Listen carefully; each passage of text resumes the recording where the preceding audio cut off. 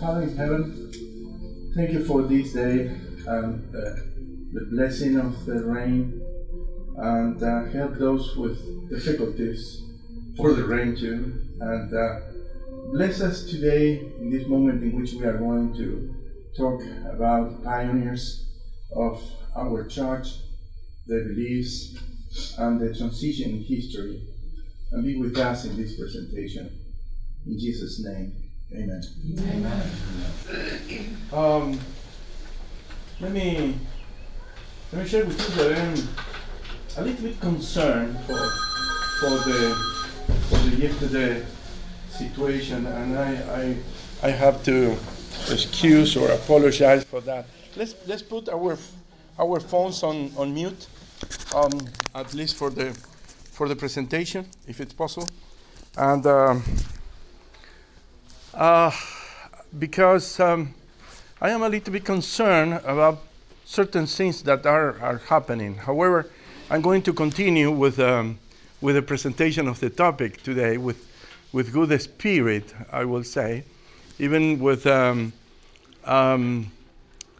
detecting that sometimes in our auditorium there are some people with different views, and I am a little bit concerned for that, and I am praying for that situation, because we need to have, I guess, compassion, loving kindness, and a good spirit in treating with the differences. However, there are some details that are becoming a little bit of concern for me in the way in which some people is behaving in this kind of situation, because some are bringing the situation to a confrontation, and even when you are trying to deal with the Bible on your hand, or showing the Bible and telling with the Bible, and even with that, there are no, kind of understanding. Yesterday, for example, I've been, and I am, by the way, a slow reaction person. Yeah, you understand what is that? I am not reacting immediately, but after that, I began to think, how in the world can be that way, Yesterday in the afternoon, we were discussing about that. Let's go to the Bible, Matthew 28, verses 18 and 19. Matthew 28, 18 and 19. And some people with or, and let me explain clearly this, or non-Trinitarian view or anti-Trinitarian view are attacking the Bible. Matthew 28, verses 18 and 19. You have it? Could you read it? Could you? And Jesus came and said to them, all authority in heaven and on earth has been given to me. Go therefore and make disciples of all nations, baptizing them in the name of the Father and of the Son and of the Holy Spirit. Yes, and when you are over there, the text is with no question about in the name, singular, of the Father, the Son, and the Holy Spirit. Okay? Yesterday I mentioned, and I brought for that purpose, one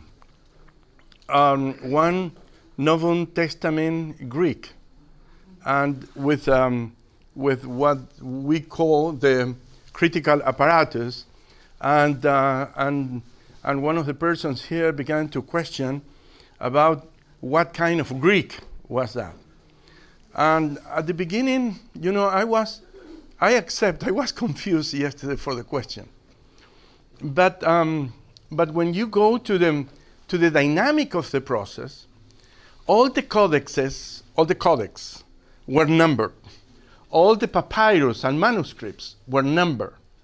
And when there is a variance or a change, or in one version says a different thing, you are going to find out immediately that it is in the notes.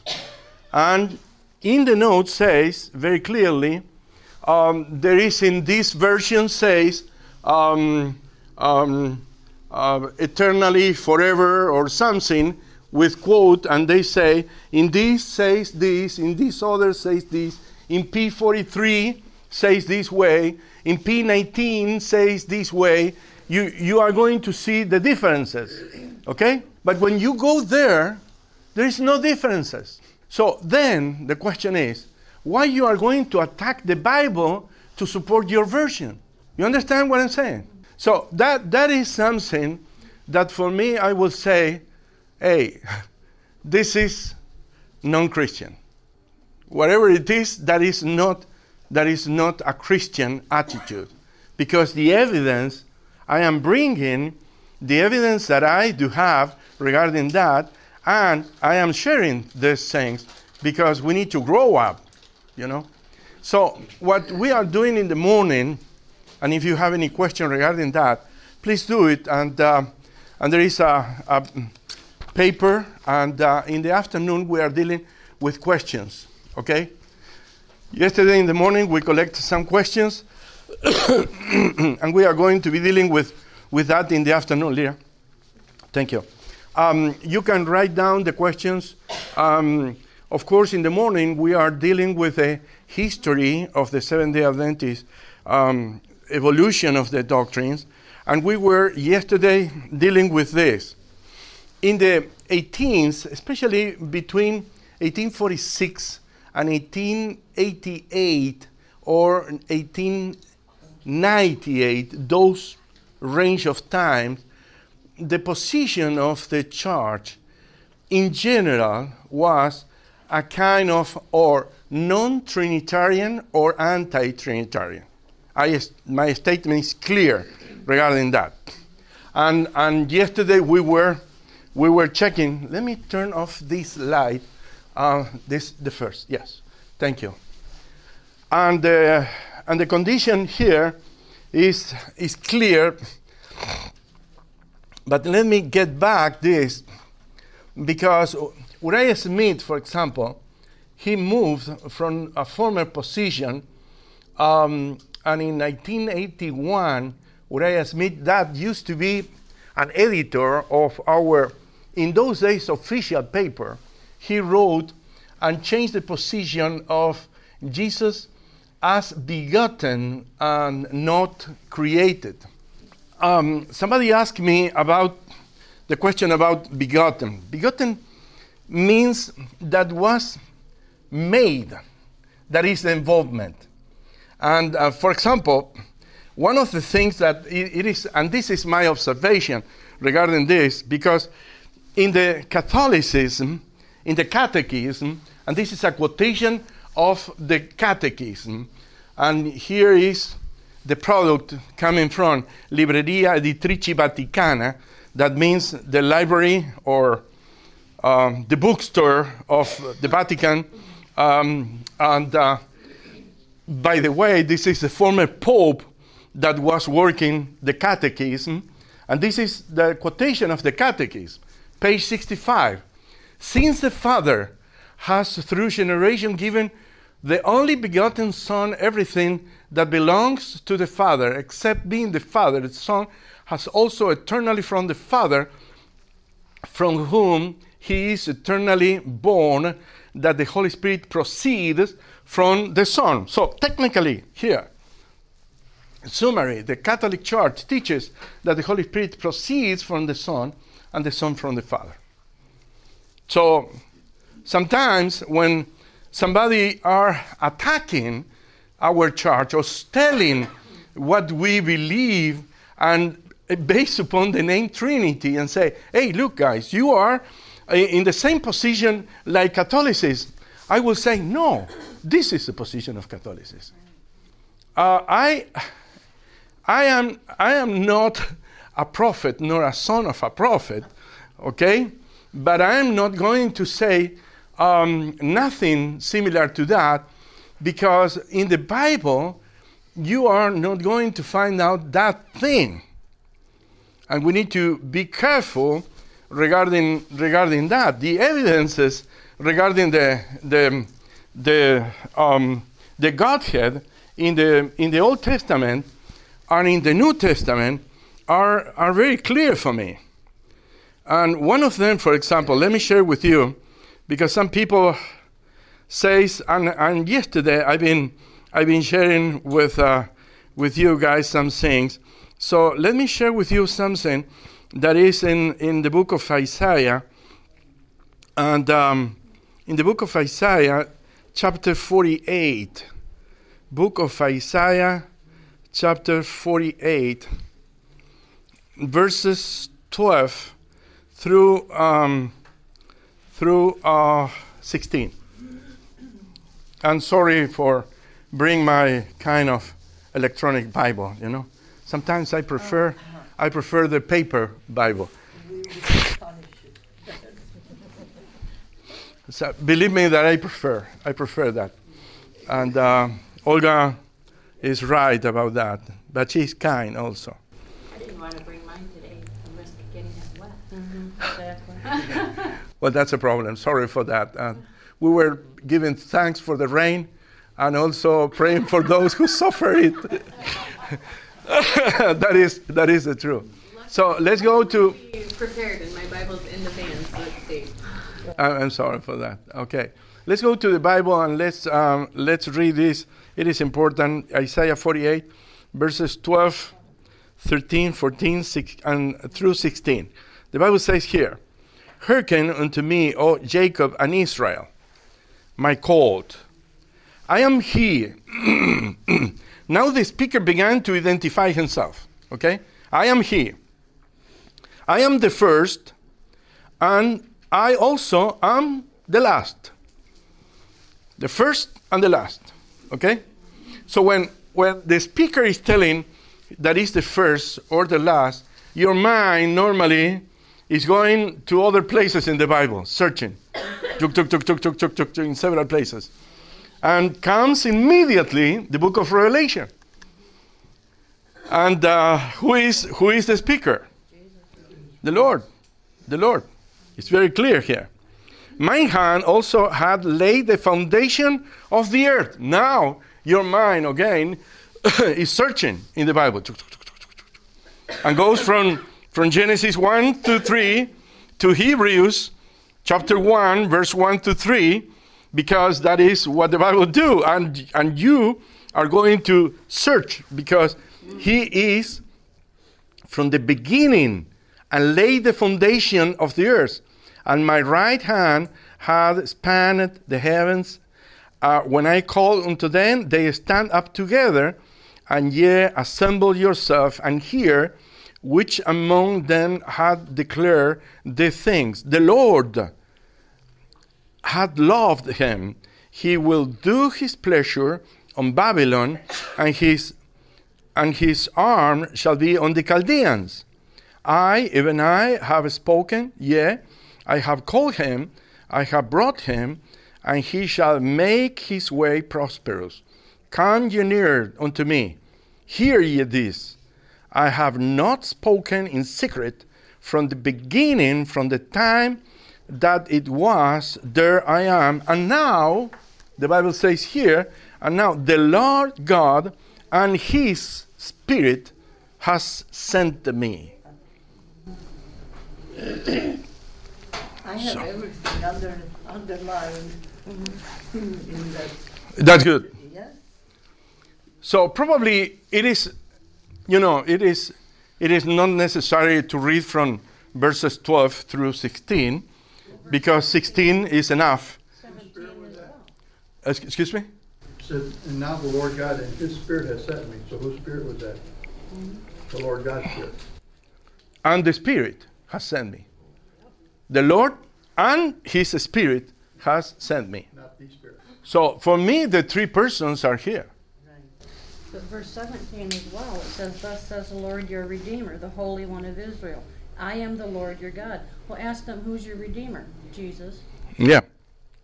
So when you go to the Bible, the evidence in the Bible is very clear. So when you go to and reach the New Testament is not giving you a new information. The New Testament is reinforcing information coming from from the Old Testament. So, But it says his spirit, that means the spirit of the Lord, not the spirit, which would be separate. but he separated to the Lord and says, send me. The Lord and his spirit send me. Okay. Coming back to the topic regarding the pioneers of the church, here is the conviction of some of them. Brother Frisbee position was one of a person that is growing in. He was growing in the faith, and Frisbee also was one of those who denied the Trinity in that time, And Uriah Smith, he wrote about Jesus being the first created. Remember something I mentioned before. He moved that position to unbegotten, and also it is important to remember that the pioneers came with a different background. And different background means that you convey, in certain sense, your personal beliefs into a new kind of faith sometimes. And you are discovering. For me, let me share with you that in the church, Seventh-day Adventist church, the quarterly, Sabbath school quarterly, is a school in which we are growing. And I've been seeing people growing in the faith and learning more and more. And in that pace of growing, you are changing sometimes in positions, I will say. And sometimes you learn, sometimes you are, putting aside some things, and you are learning more things, and you are putting aside certain beliefs and growing in the faith. So that is part, in certain sense, of our experience in the church, through the Sabbath school, of course. So they were coming from the Christian Connection. Yesterday, we were mentioning the Christian Connection were non-Trinitarians. And some of them, and sometimes I need to distinguish non-Trinitarians with anti-Trinitarians. Trinitarians or non-Trinitarians means that they are, I will say, peacefully in the church, but anti-Trinitarian are speaking against the Trinity. And non-Trinitarian sometimes are more quiet, neutral, but didn't show the colors of them, and they are in that kind of position. Methodists were Trinitarian, Presbyterians were Trinitarian, Baptists were Trinitarians, Episcopalian were Trinitarian. So some of the that view of the pioneers were very complex in those days. So and we need to remember something. The main topic in those days was not the Trinity. The essential topic was not the Trinity. The essential topic was not the person of Jesus. The essential topic was not the person of the Holy Ghost. So in those days, the main issue were prophecies, second coming of the Lord, and the discovery, the big discovery, of course, of the Sabbath. So they were, going into that direction, and the umbrella was very wide, and besides that fact, there were not articles of faith or fundamental beliefs. So in that kind of situation, that was the breed of that environment in among the pioneers. It is in Dallas World Congress in 1980 that appears, according to my knowledge, the first version of the fundamental beliefs, and here are the things that are in the consideration of that I put here in the screen here. The second topic, there is one God, Father, Son, Holy Spirit. Remember, the first one is the Holy Scriptures. And the unity of the three co-eternal persons, so on. The Son, God, eternal Son, forever truly God. And the Holy Spirit is the fifth. So that is the moment in which the fundamental beliefs are reaffirming something coming from 1931. So it is about, 50 years of difference. And that is settled. But the pioneers, by the way, were battling sometimes with articles of faith of other confessions. And when you read and you go to the Adventist Review at Andrews University in the basement of Andrews University is a place in which you are going to see the archives, and you read the former Adventist Review, you are going to see some articles, and several of them were based upon articles of faith discussing the articles of faith of other confessions. So in those days, there was not a kind of systematic theology study, was biblical. I mentioned that yesterday. Was more biblical than theological, and that is important to take in account regarding the pioneers and the methodology and the tendency that they used. They didn't compare, for example, that there were some things in them that were close to Catholicism, because also Catholicism was evolving. For me, by the way, a former Catholic, it was a surprise to see in the catechism of the version 1990. I don't know if you're familiar with that kind of catechism. You saw that? It's a theology treaty, by the way. It's something like this. It's an encyclopedic catechism. When I was a kid and I went to the church, the catechism was a certain thing, 58 pages, no more than that, And of course, with the change of the commandments and so on, that for me was shocking. And I learned that because in the catechism, my time mentioned that. And for me, it was shocking to see that the Catholic Church made the change of the commandments. And to see that in the catechism, and is today, until today, you can find the version, is called the Catechism of Grisman, and you are going to find out that the church changed the holiness of the Sabbath and put it on Sunday. And for me, it was a very, very big issue when I discovered that, because, of course, it was a very big change. And I left the church in that moment, Catholic Church. So the perception of some of them was regarding the word Trinity, that was associated with Catholicism, and Catholicism was associated with apostasy. For them, that was something that they cannot accept in those days. So what made the change?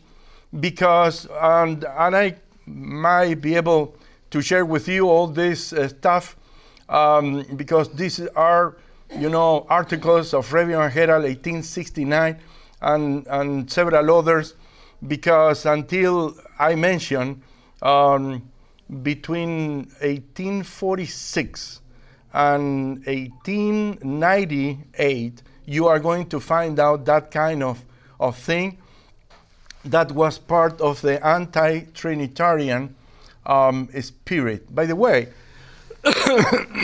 sorry. This anti-Trinitarian spirit, we need to be very careful how we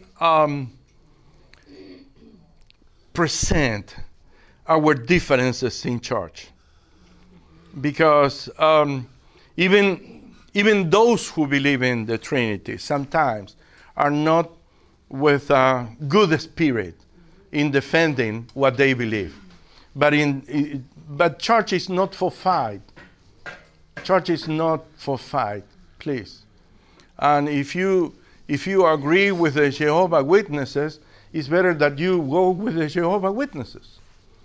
But if you are a Seventh-day Adventist, it's better that you align with the 28 fundamental beliefs. And if you have any other concern, well, but my perception is that some people in the church are trying to infiltrate the church and try to do something underneath and moving, behind the scenes and distributing literature or creating a bad spirit in the back of the people. That is not good. That is not good. I'm not for that. We need to confront the things and speak about that in the Christian way, with good spirit, but not doing that kind of thing. Spicer told Spalding, when he was writing the history, one of the first version of the history of Seventh-day Adventist Church, that his father, after becoming Seventh-day Adventist, he was formerly a Seventh-day Baptist minister. Remember, the Seventh-day Baptists were very close in the early stages of the church with the Seventh-day Adventists. And he grew, he says, so offended at the anti-Trinitarian atmosphere in Battle Creek that he ceased preaching. And that is the perception of some of them. So the point is that what made the change? So, what were the reasons of the pioneers for accepting that point of view? I'm going to enter in this moment to give you a survey of 1846 through 1888 about this topic. And you can get this on the internet too, if you want. Jerry Moon, historian of the Seventh-day Adventist Church, wrote this section, and basically the reasons of the rejection of the Trinity is in a synthesis here. He says the first reason was they did not see a biblical evidence of three persons in one Godhead. That is one of the points that he mentioned. And this is not a new objection, of course. It is the simplest form. The concept of the Trinity is a result of affirming on the authority of the Scriptures, both the oneness and the threeness of God. The second reason is that the pioneers or the early Seventh-day Adventists gave for rejecting the Trinity was the misconception that it made regarding the Father and the Son as identical beings. That is the second concept that is important. And here, Lockborough and Cartwright and Whitney were in the same position regarding that. The concept that the Father and the Son are identical, it is very close or approximates to an ancient heresy called modalist. And by the way, in the book, I put some diversities of vision regarding the Trinity in the glossary. At the end of the book, you are going to find that. The third reason is an objection also to the Trinity doctrine was based on the misconception that it teach the existence of three gods. That means the Holy Spirit is a God different, from the other and the other. So the Father, Son, and Holy Spirit are each God, and it will be three gods, wrote Lockborough in 1861. By the way, he was not only president, but also a writer of the Adventist Review and Sabbath Herald in those days. I am talking about 1861. And the fourth reason was the belief in the Trinity will diminish the value of the atonement. And this was strong theologically, because they thought in that way that they say, since ever-living, self-existent God cannot die, then if Christ had self-existence as God, he couldn't have died on Calvary, they reason. If only his humanity died, then his sacrifice was only a human one, inadequate for redemption.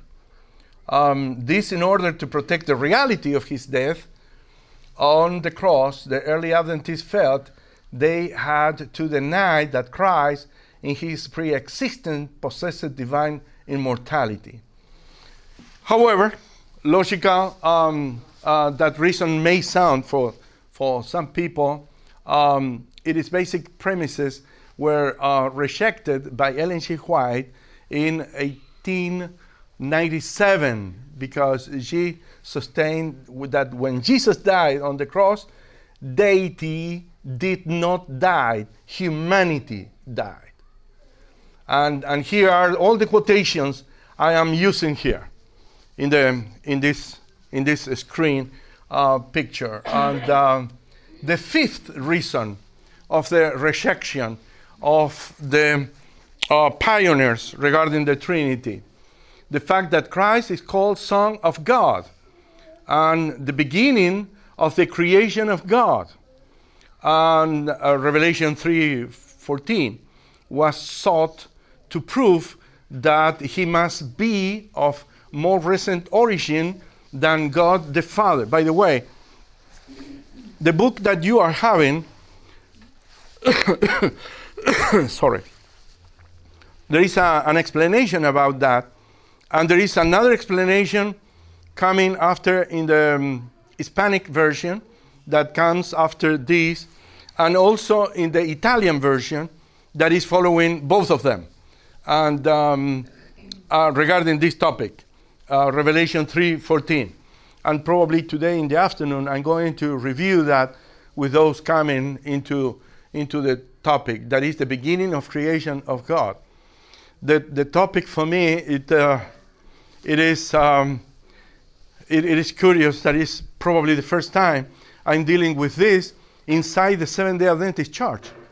By the way, Ingo, because I used to be dealing with this, talking with the Jehovah's Witnesses, because that is a very big argument coming from them regarding that, and they base upon this text, telling that he is the first being created ever, and based upon the text of Revelation 3:14. My view is a little bit different today, and I'm going to share in the afternoon about this. The sixth reason it was argued of the rejection of the Trinity, that there are various expressions concerning the Holy Spirit which will indicate that, and I'm sorry what I'm going to say, but that is the reason the sick there. It couldn't properly, because it's in quotations, be properly considered as a person, such, as it's being shed abroad in their heart. Romans 5:5, and poured out upon all flesh. Book of Joel, chapter 2, verse 28. So, of course, here is a brief note regarding the concept of person. The term person is applied to God, indicates a being with personality, intellect, and will. Unlike the multiple gods of polytheism, the three persons of the biblical Godhead are profoundly one in purpose, in mind, character, but not in person. And this is a quotation of Ellen G. White. And there are three different entities. yeah, beings. They act as one. Yes. They work together as yes. So what make the change?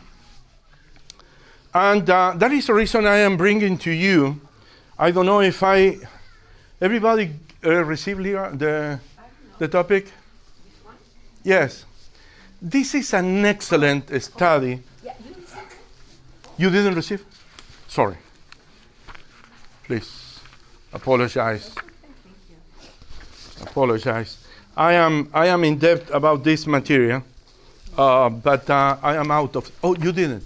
Oh, sorry. What? No. This article is from 2006. It's in the internet, by the way. It is quote, by the way. Jesus, excuse me. Oh, you didn't open. You have one open, one book open. The God we worship. For me this. It's open your book. It's open. I can open mine. No, it's okay. It's okay. I put, but I learned that sometimes people do not check about the quotations, the background.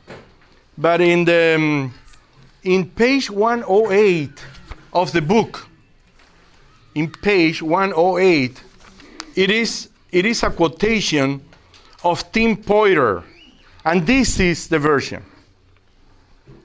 Okay, I consider that this presentation of Tim, it is very, very good presentation. But when you reach that, please jump into this or into the version in the internet, and you are going to have it by yourself in your home computer or something. But that is the quotation that I am referring. This is the paper, by the way. So if you put that, you are going to find out the thing. Okay, let's go, and probably what we are going to do, if we have time, we are going to stop and read some of these things. The change comes, the big change comes with the book of Ellen G. White, Desire of the Ages. And I'm going to slow down here a little bit to enter into this presentation. Ladies, can I help you? Yes. I see some ecumenical movement here. We need more copies for that. Sorry. My wife says that sometimes I am a little bit, we say codo in Spanish, but saving things, and I'm not. I reserve that with no intention, Sorry for that. Everybody got the things? By the way, these things are available in your iPad version, and Ellen G. White quotation regarding that. You don't have it? So what made the change? I was in that point, I guess.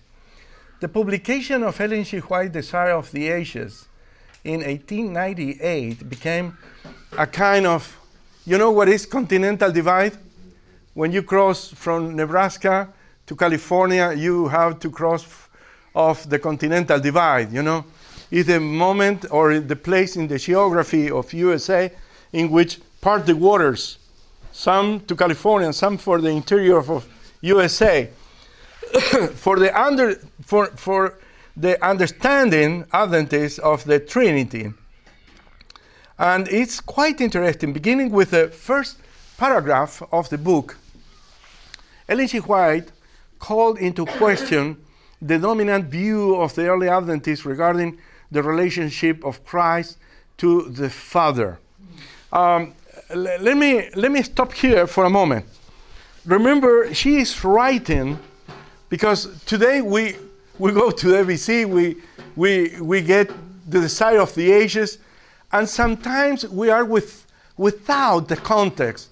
in which that book is coming out of press. But remember that that book that she was writing was fresh, coming from the press, in which the same probably printing machines were printing out the Uriah Smith writings that were telling something different from what Ellen G. White was going to tell. So that is the important observation here to take in account, because that is a big change that is going to affect the church regarding this topic. So her third sentence in chapter 1 declared, from the days of eternity, the Lord Jesus Christ was one with the Father.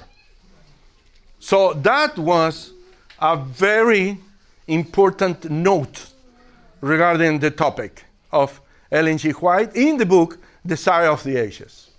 So that was making a very important. However, there are people, non-Trinitarians or anti-Trinitarians, that can make that quotation also. However, when you go ahead, this was not sufficiently unequivocal to clarify the position regarding the deity of Jesus. For as we can have seen, others have used similar language without believing in Christ's indefinitely eternal preexistence. But later, she says in the I'm going to give the quotation in a moment.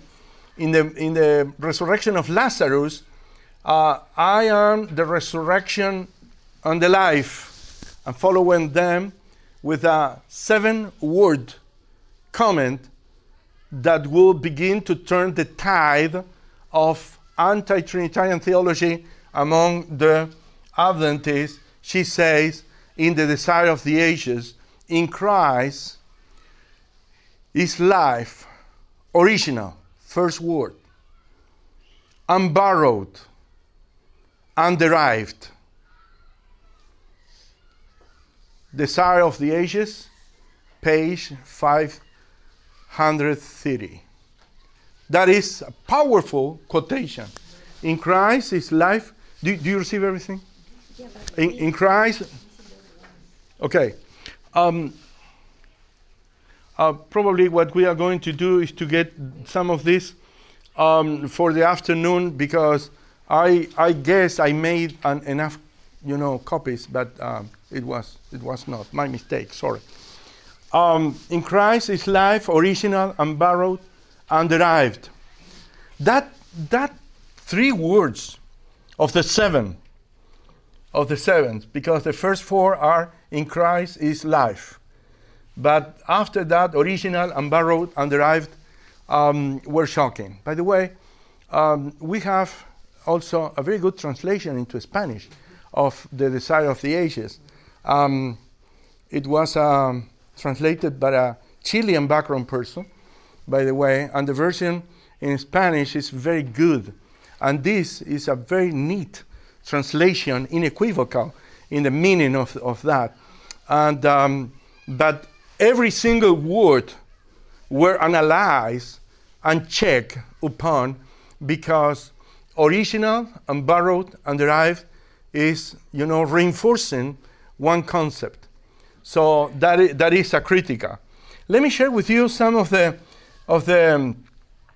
reactions regarding that. Here is one of them.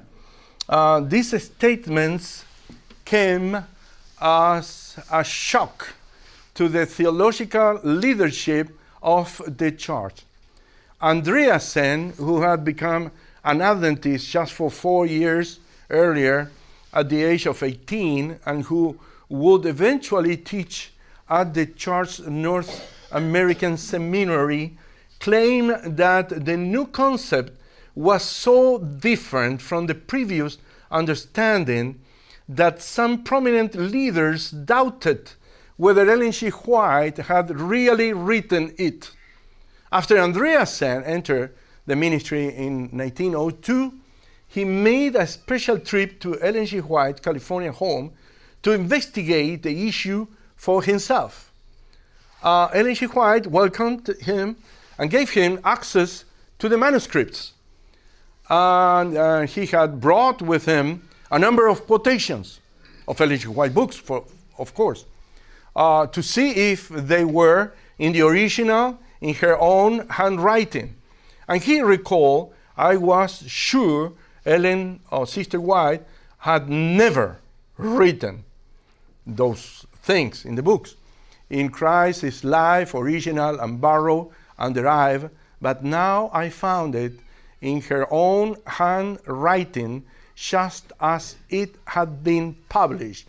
It was so with other statements. As I checked up, I found that they were Sister White's own expressions.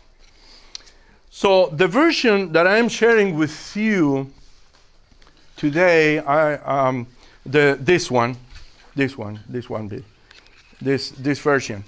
I don't know. It is a little bit expensive sometimes to bring in color, but I made it in color. Why? Because you have here, for example, the notes, and you are going to see her letter writing regarding this. And that is the rationale of Tim Poyer doing that, because this is the kind of manuscript in which he made the presentation for the Adventist Theological Society in 2006 when he did the presentation.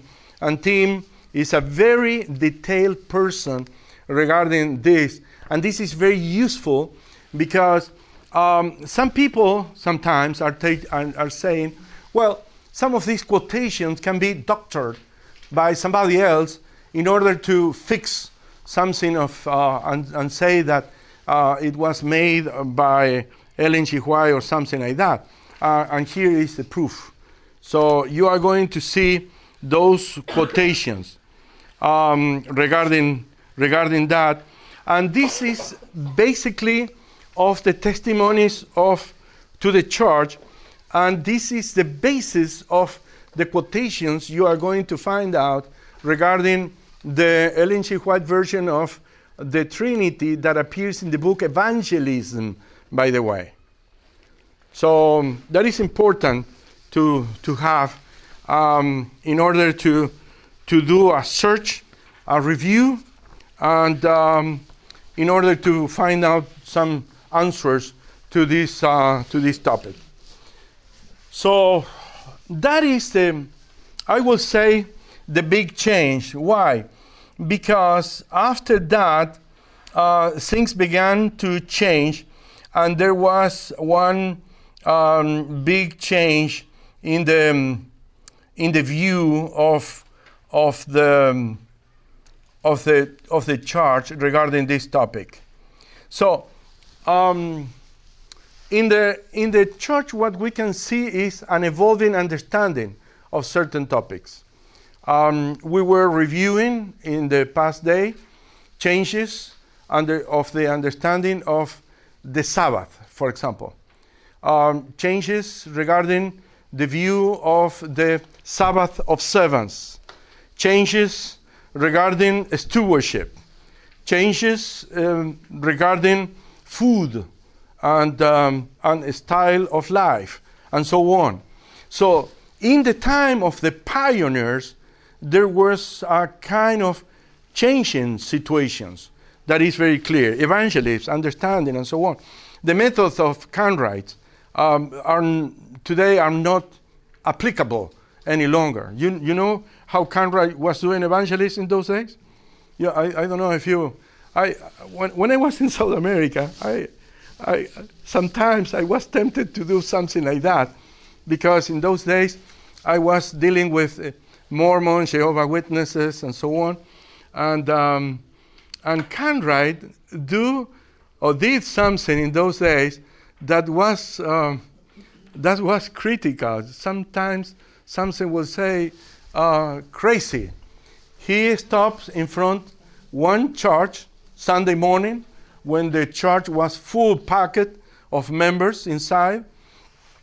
And when they come out, they were reading across the street in the other side an advertising saying, Dudley Marvin D.M. Cartwright challenged the pastor of your church to discuss what is the day of rest based upon the Bible. And the people were coming out from the church and watched the advertisement and say, what is that, And some people do say, I'm going to invite to come. That was the end of that congregation.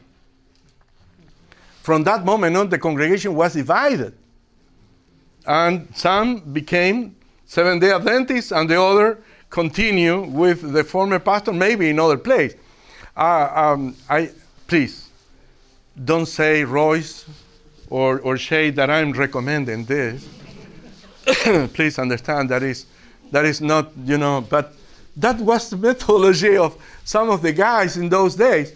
And but there is an evolving view regarding the ministry and the views. Miller accepted and believed on the second coming, not the Sabbath. Miller accepted the prophetical periods, and he was a Trinitarian, William Miller, I mean. And his associate was anti-Trinitarian, Joshua Himes. Remember that. So there is a kind of changes in the church. The conditionalism and state of death was not uniform among the pioneers. The meaning of 1844 and the 2,300 years in the prophecy was also evolving in those days. So day of rest from Sunday to Sabbath, and from 6 p.m. to 6 p.m. in the observance to even was also in the transition. The great controversy that today is one of the fundamental beliefs was not clearly sound in the view of them yet. Because remember something, yesterday I mentioned that we called them pioneers, but they didn't call themselves pioneers because they didn't know that they were the pioneers. So there is a kind of evolving process in that time of the Seventh-day Adventist church in those days. It is curious, but historically speaking, the Sabbath was accepted also before the law.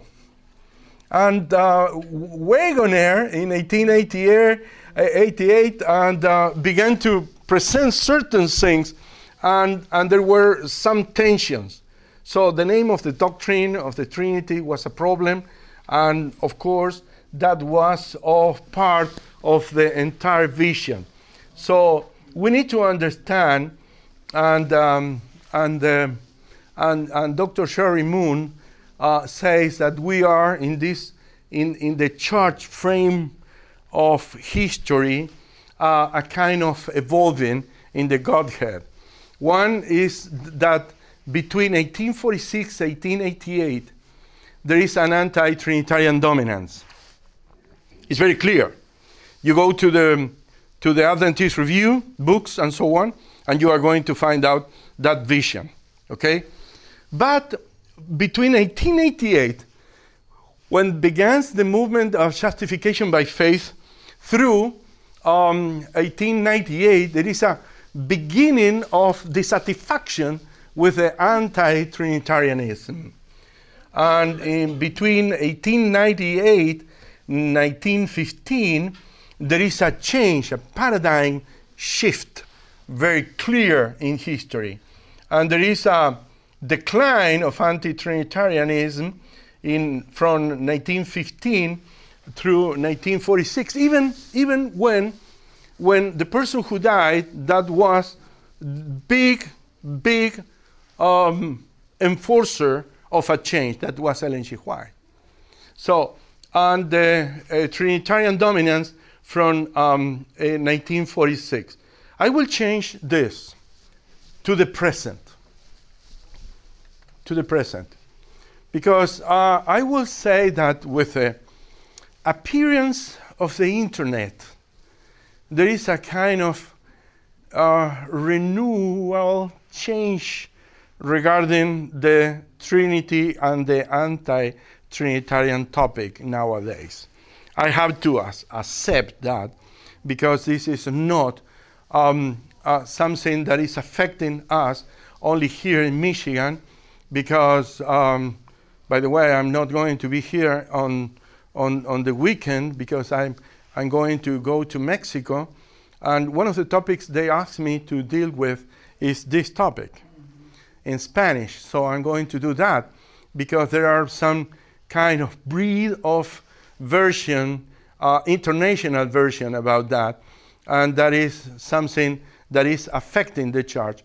And I think that is part of transparency to accept the situation in which we are dealing regarding this.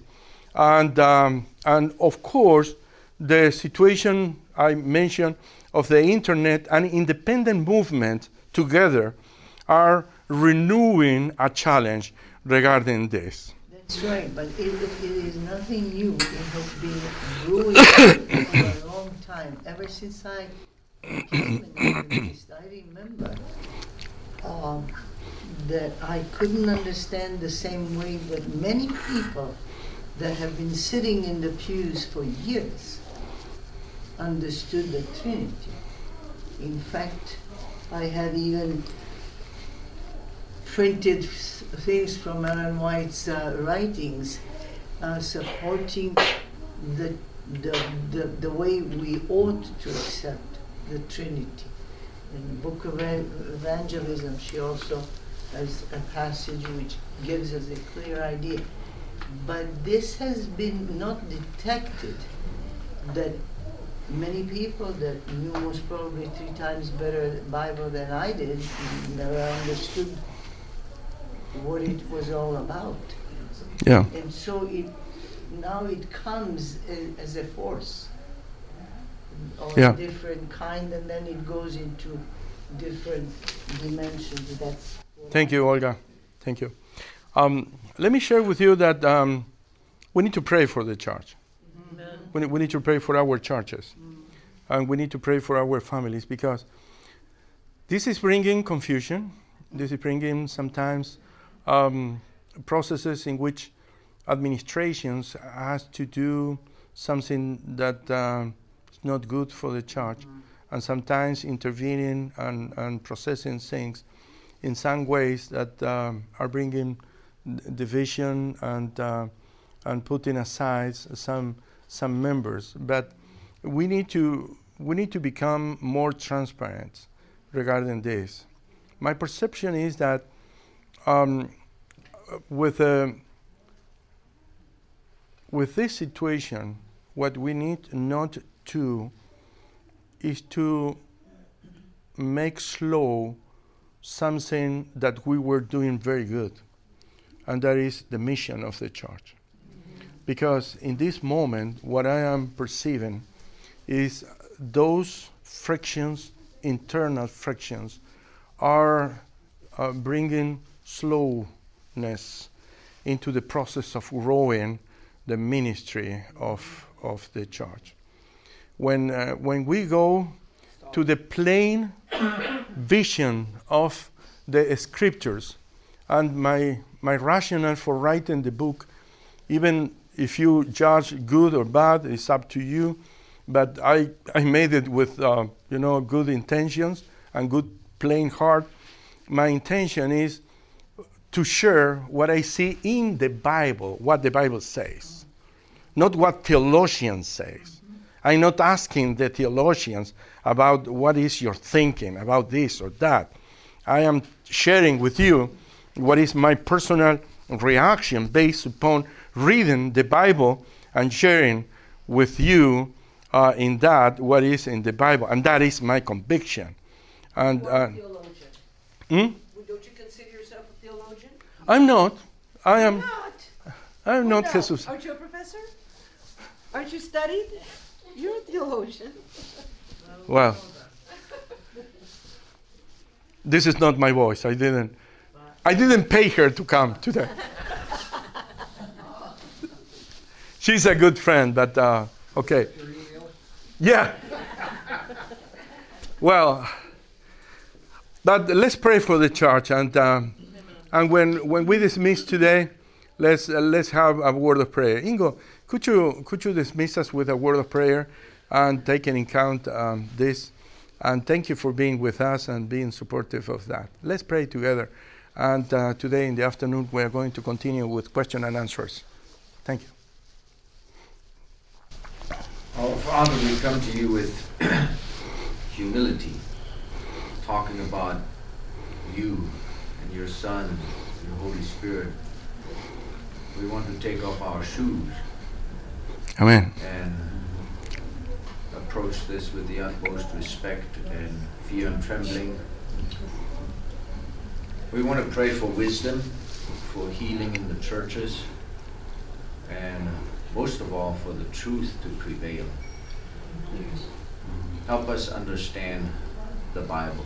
Take away biased human thinking and enlighten us with your Spirit, not with anything else.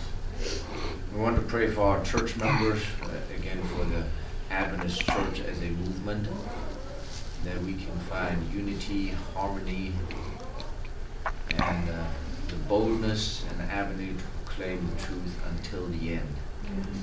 Prepare our own hearts. We want to repent and humbly approach you and grant your blessing to especially this camp meeting, that people will drive away Sunday converted, changed, better prepared for your second coming. We need your help and we trust you, looking up to you in Jesus' name. Amen. This media was brought to you by Audioverse, a website dedicated to spreading God's Word through free sermon audio and much more. If you would like to know more about Audioverse, or if you would like to listen to more sermons, please visit www.audioverse.org.